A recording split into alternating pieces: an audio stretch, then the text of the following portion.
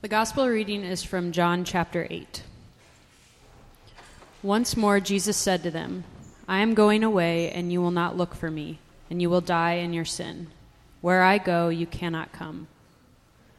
This made the Jews ask, will he kill himself? Is that why he says, where I go, you cannot come?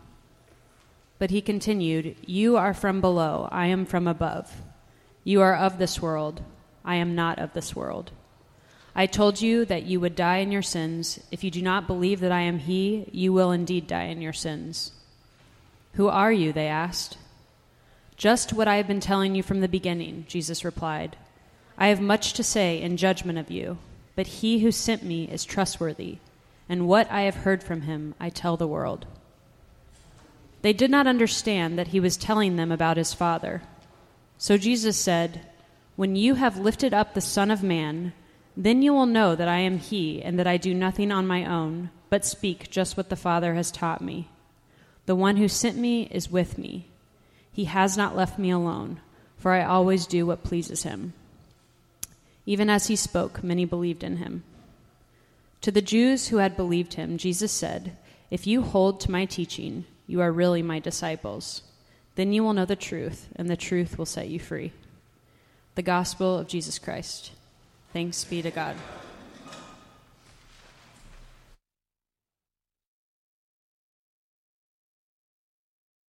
Passage, because that's one of the most punk passages in the Bible. I mean, Jesus is just like sticking it to the man in that passage. I don't know if you noticed, but that's what we're going to talk about. And I feel like today is going to be something really big because on this stage last night, I got to listen to John Doe, who was the lead singer and guitarist for legendary punk band X. So I knew they were coming, but I didn't know when I put the sermon series together. And so I was downstairs working on my sermon, finishing my sermon, and I heard him rehearsing upstairs, and I was just like, oh, this is just so serendipitous. I can't wait. And so I went up and listened to the show after I got finished, and it was great. He's playing again here tonight if you want to come. It's not like hardcore punk. It's more like melodic, and so even if you think punk is a certain thing, you may really enjoy the show tonight. So I think it's, can I say that's an omen? I don't think that's a Christian concept, but it feels like a sign that this is going to be a good Sunday. Well, let me pray for us, and then we're going to look at Jesus' passage. Father, we pray that you would guide us and lead us, and that you would help us to see what we need to from this passage and from contemplating the lyrics of Patti Smith, that we might be able to see our world and see ourselves and see our church more clearly. And we pray for liberation. We pray for freedom. Amen. So I'm printing not a lot of quotes in the bulletin, but just the sermon or the song lyrics of each of the songs that we're contemplating each Sunday. And these are the lyrics of Patti Smith's opening lines to her most famous record, Horses, that came out in 1975. And it's not often, well, I guess people are a little bit, find it odd that she's thought of as punk, because she's very melodic, a little bit folky.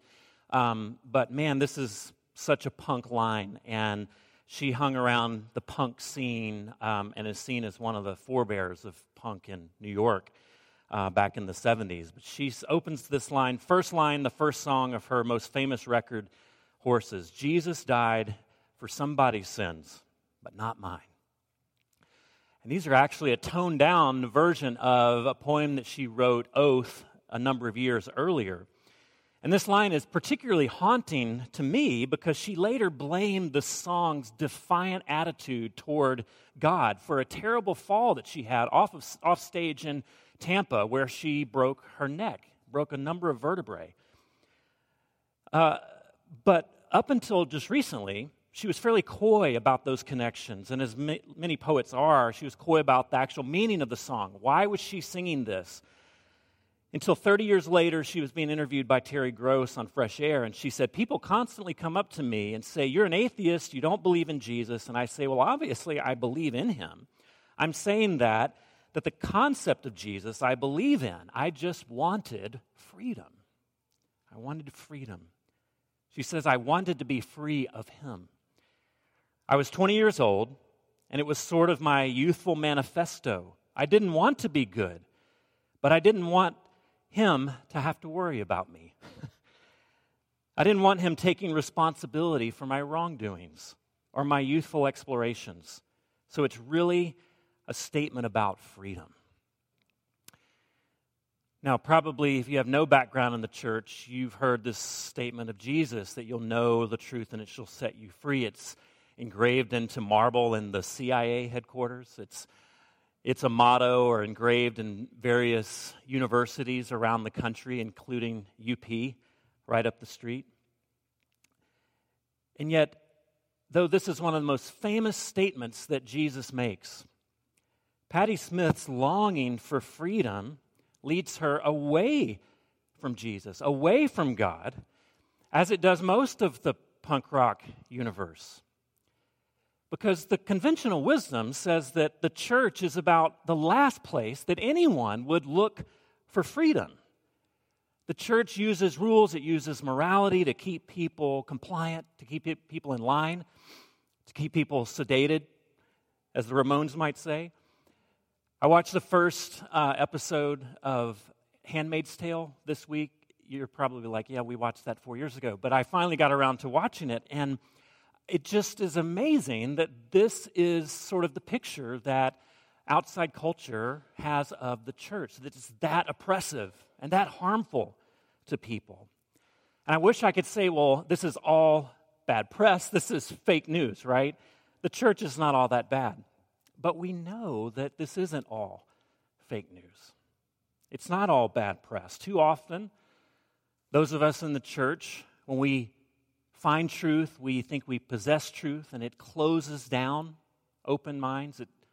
It renders our curiosity kind of null and void. It creates a lot of walls rather than welcome. So maybe we need punk. Maybe we need someone like Patti Smith to remind us that this isn't the image that everyone has of Jesus. That our experience, if we've had that liberating experience with him, may not be everyone else's experience. But Jesus says, at the very charter of our faith, Jesus says, if you find the truth, it will feel liberating. If you encounter the truth, it will feel empowering. And if you're in a church that doesn't feel that way, doesn't feel empowering and liberating, something is wrong.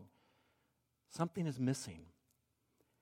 And to see this, we have to look at a word that is going to probably throw us off the trail just a little bit, because it's a word that's been so misused that it would seem absurd to consider this word as a gateway to freedom. But if we're looking for freedom, as Patti Smith says she was, we have to know what we're looking for freedom from. And Jesus says here, very provocatively, that we need liberation from sin. And sin, of course, is a wet blanket kind of word.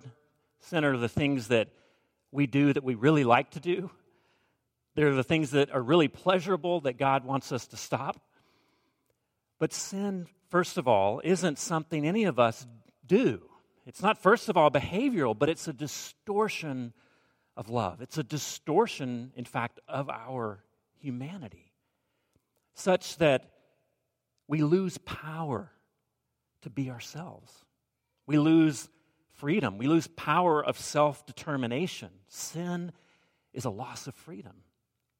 And maybe you've never considered it before, because that's not how we talk about it that much. But Jesus says in verse 34, truly I say to you, everyone who practices sin is what? A slave to sin. A slave doesn't have the power of individual choice. A slave loses a whole horizon of choices that are available to other people. And this loss of choice, loss of self, is depicted in some of our great characters and fictional characters losing themselves to an idea, losing themselves to a quest, losing themselves to a conflict. You think of Ivan and Dmitri Karamazov. You think of Ahab and the white whale. You think of Tom and Jerry. Come on, I set that up well. Are you asleep? Not following? Tom and Jerry, cartoon characters. Tom's life only makes sense when he's beating the tar out of Jerry, the mouse. And it's funny for kids because he's doing the things to his friend that we sort of want to do to our siblings sometimes. But every few episodes, Tom and Jerry, they call a truce. They become friends. They establish this sort of shaky détente. And they see all of this fighting is futile.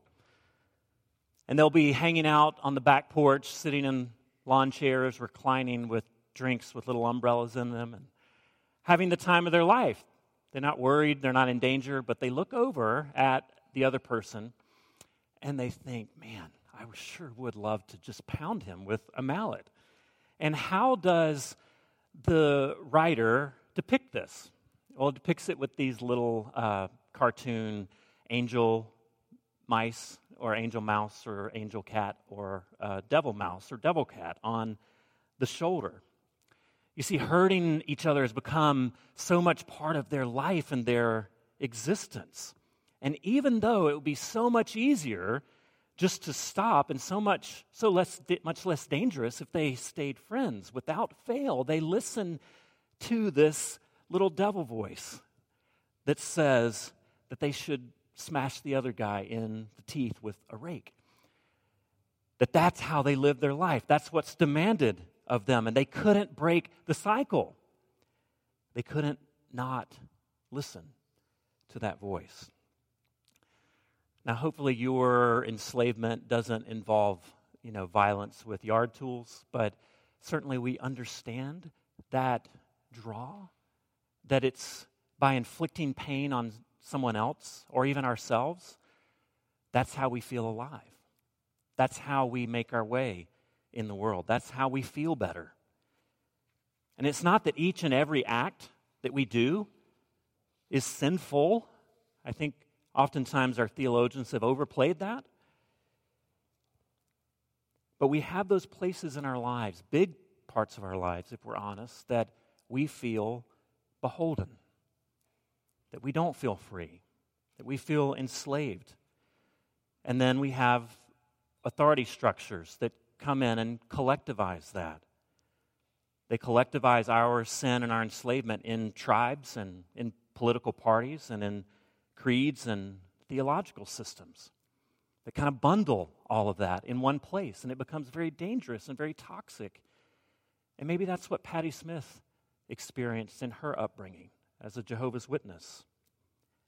And what Punk says, and what I think she was saying, is wake up.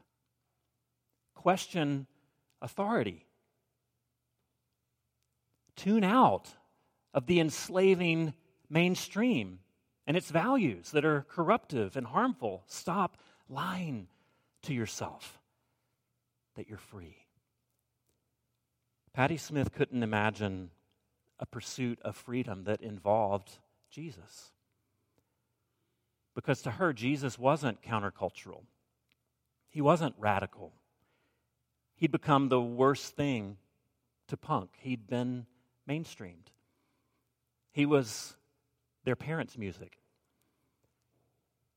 And Jesus goes to the Jews, and you should read this here, the religious authorities, the authority structure that was in place to keep order.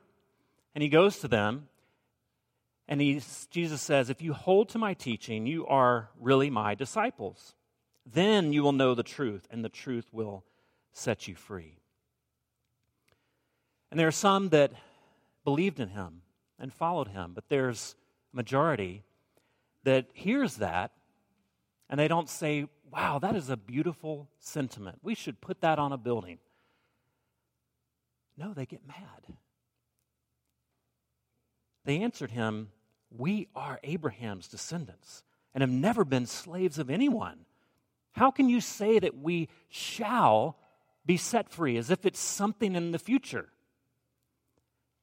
Who are you to say shall? And I just kind of imagine here, a young teenager, and they've gotten into punk music, and they take the lyrics to their parents and say, Mom and Dad, this is all that you're missing. This is what you need to know about the world. And I can imagine most parents don't like thinking that we are blind and we don't know what we're doing. And I think that kind of is what's going on here, is that this young upstart radical rabbi has come and told the religious authorities that they don't know the truth, that they're still enslaved to something. We're Abraham's descendants, religious people, noble people, moral people. These are the people that are worried about the moral decline of society and the music that all the youth are listening to. These are the people that know how to do life.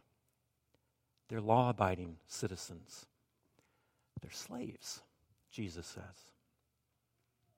These are the people in Jesus' teaching who need to be set free, but they don't know it.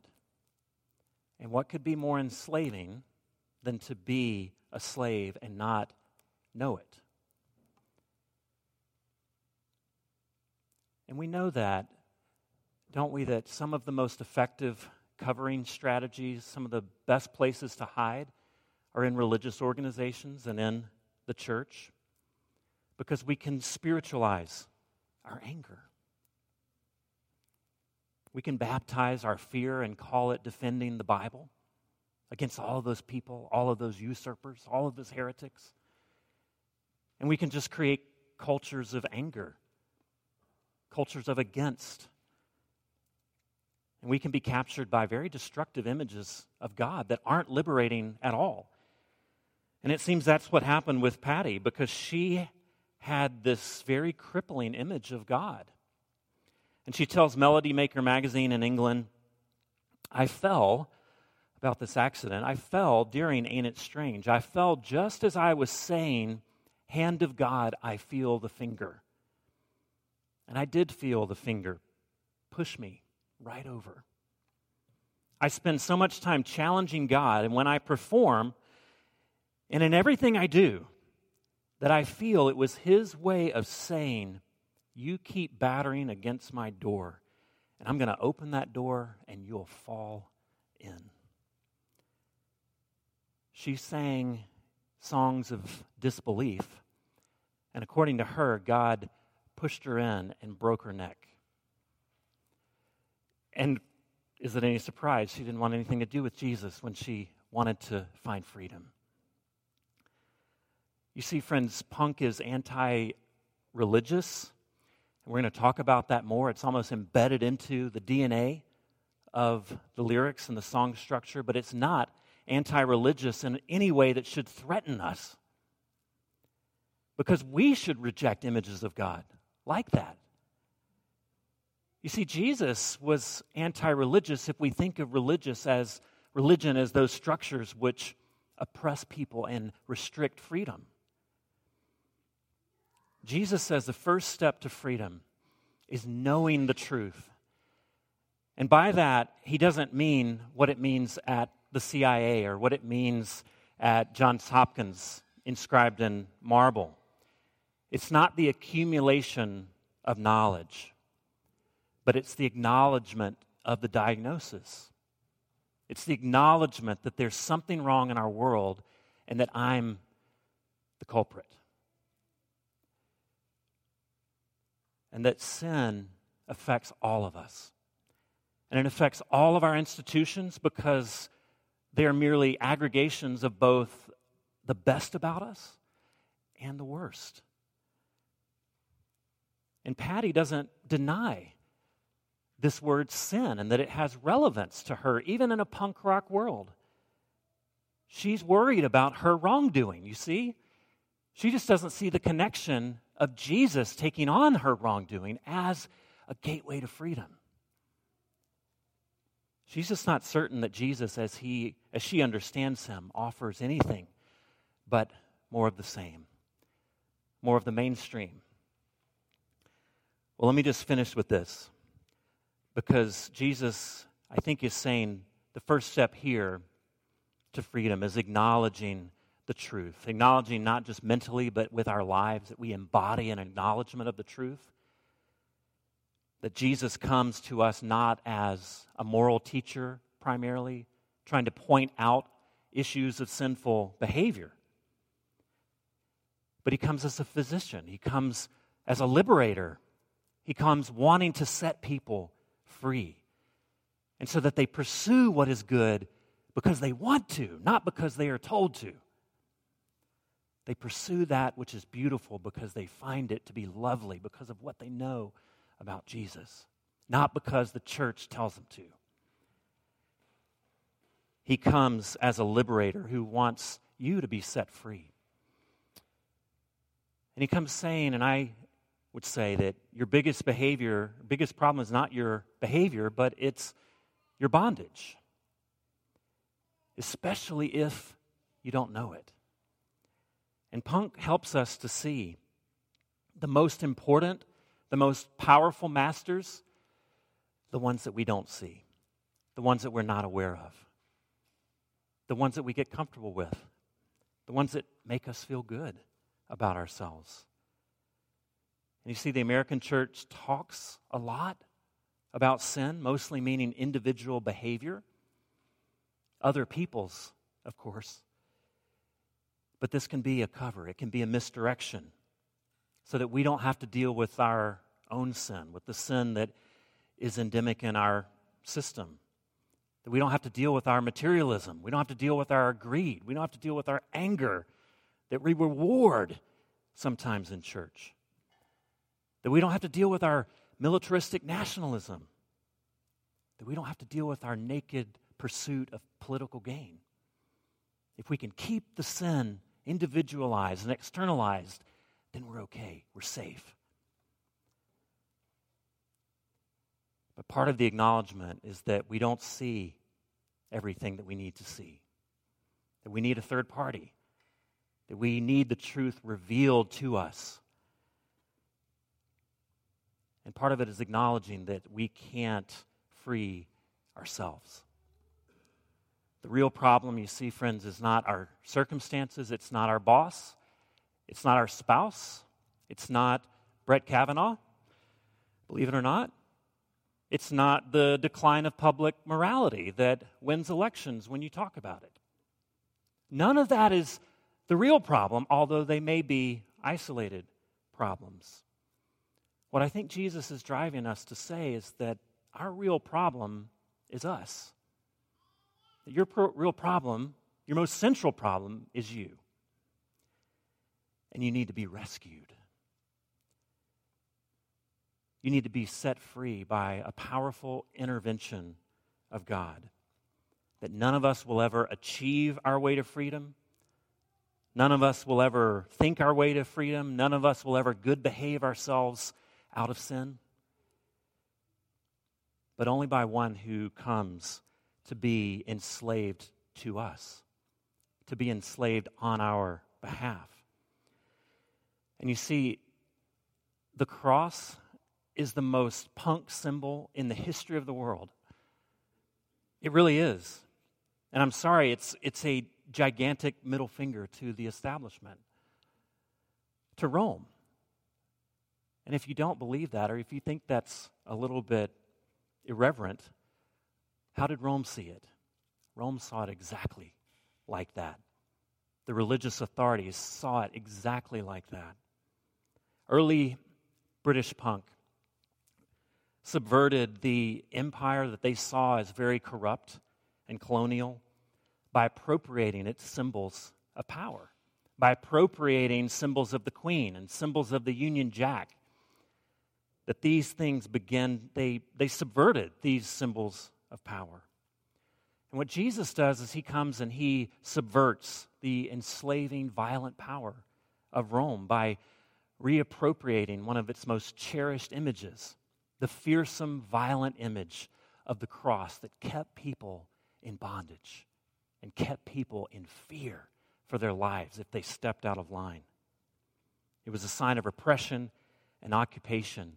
And Jesus goes to the cross and he makes it a sign of liberation. He makes it a sign of freedom, of revolution. But it's so much more than just that. It's so much more than just a sign. because it's an act of God for your liberation and for mine. Truth, you see, the truth that Jesus is talking about and that we should all be pursuing is not just this disembodied idea. It's not a theological construct.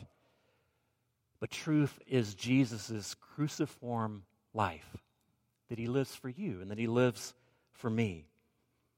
You see, truth is a God so radically committed to us, so radically committed to your rescue that he comes and he becomes enslaved. And he allows himself to be killed by the power of Rome and the religious authorities. He comes and he dies for you. And so I hope that we can say to those of us that have that sense that Patti Smith did, that she rejects him, but not for the right reasons.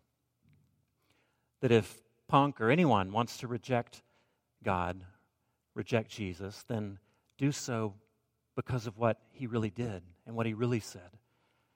Do so knowing that he's actually can be for some of the many beautiful things that you are for and against some of the many ugly and unjust things that you are against.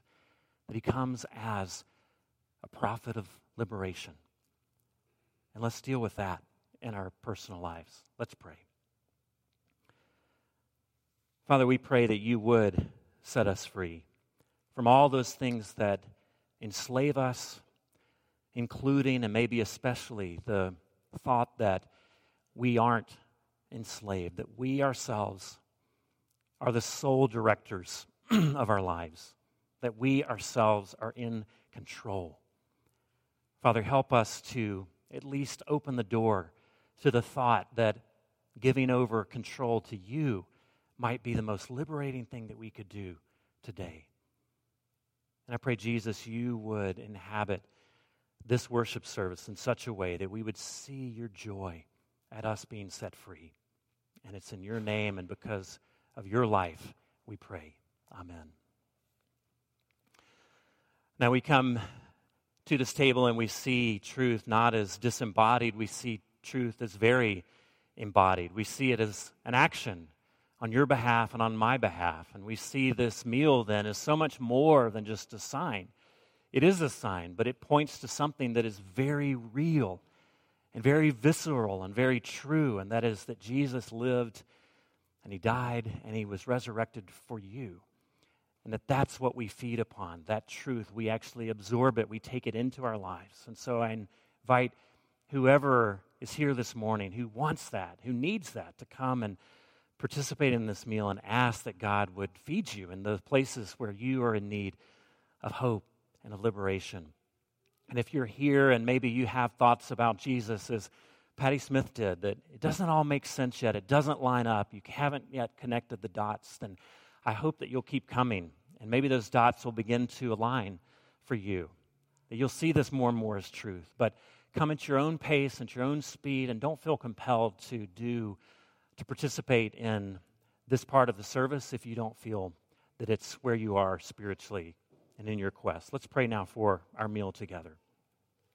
Jesus, we pray that you would inhabit these elements. We pray that you would be strong where we are weak, that you would be courageous where we are fearful, that you would tell us again that we walk into this new week not alone, not solo, but we walk into this week with you, that you are the one who hung the stars and the planets and that you can guide us.